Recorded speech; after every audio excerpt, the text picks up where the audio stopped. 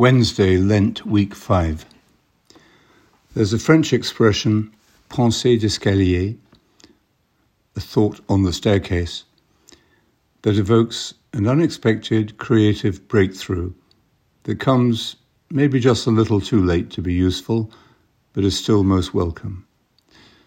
For example, you're at a glittering occasion where conversational wits are flashing and you can't keep up with the flow.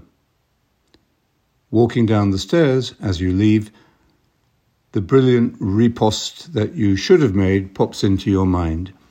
It takes shape out of nothing. It is conceived. Pontormo shows Mary's moment of conception as she is walking up the stairs. Conception precedes birth. The root meaning is to grasp, and it happens both at the mental and physical levels. It is to understand at the deepest level where something that didn't exist before begins to exist now and have a history. Every conception, every act of creation or birth exposes the reality of dimensions different from what we have domesticated into routines and take for granted. In becoming visible, they invite us to see the transparent overlapping of these countless perspectives, and life becomes mysterious again, not just a succession of problems to solve.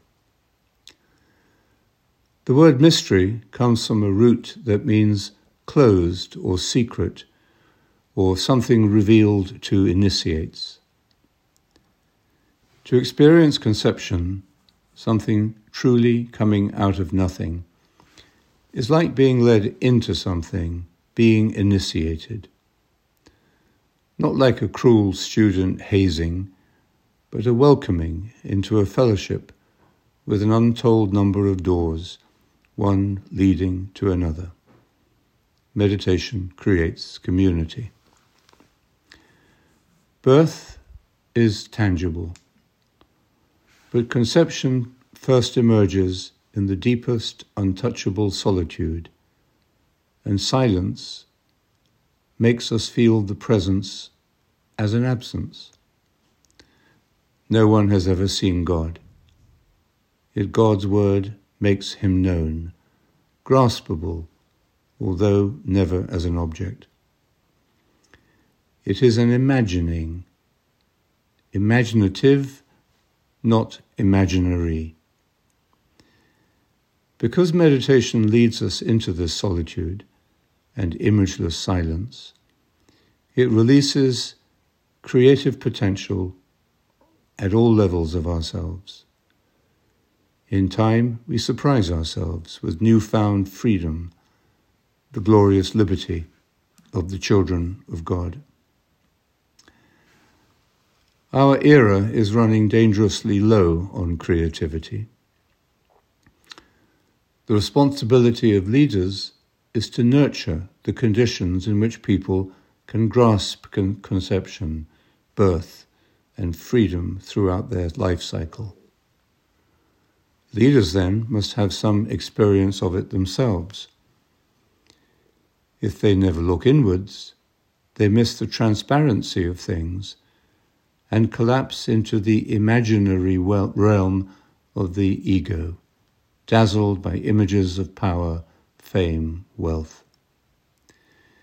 Eventually, their missed conceptions form an illusion of immortality, a radical denial of reality.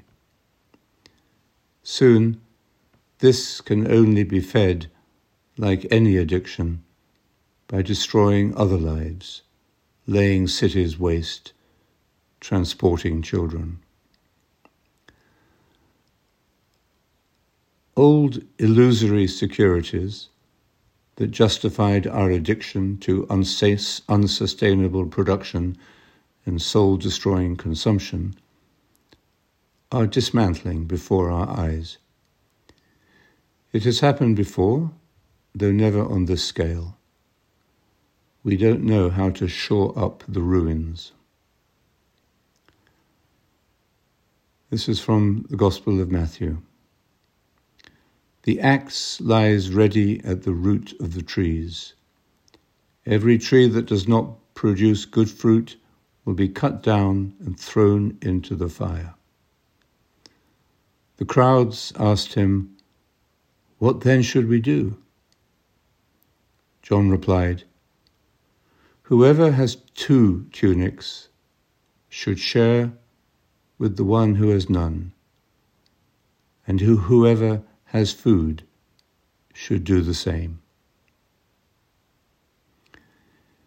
John the Baptist is the first monk of the new era, conceived by Jesus and still being born.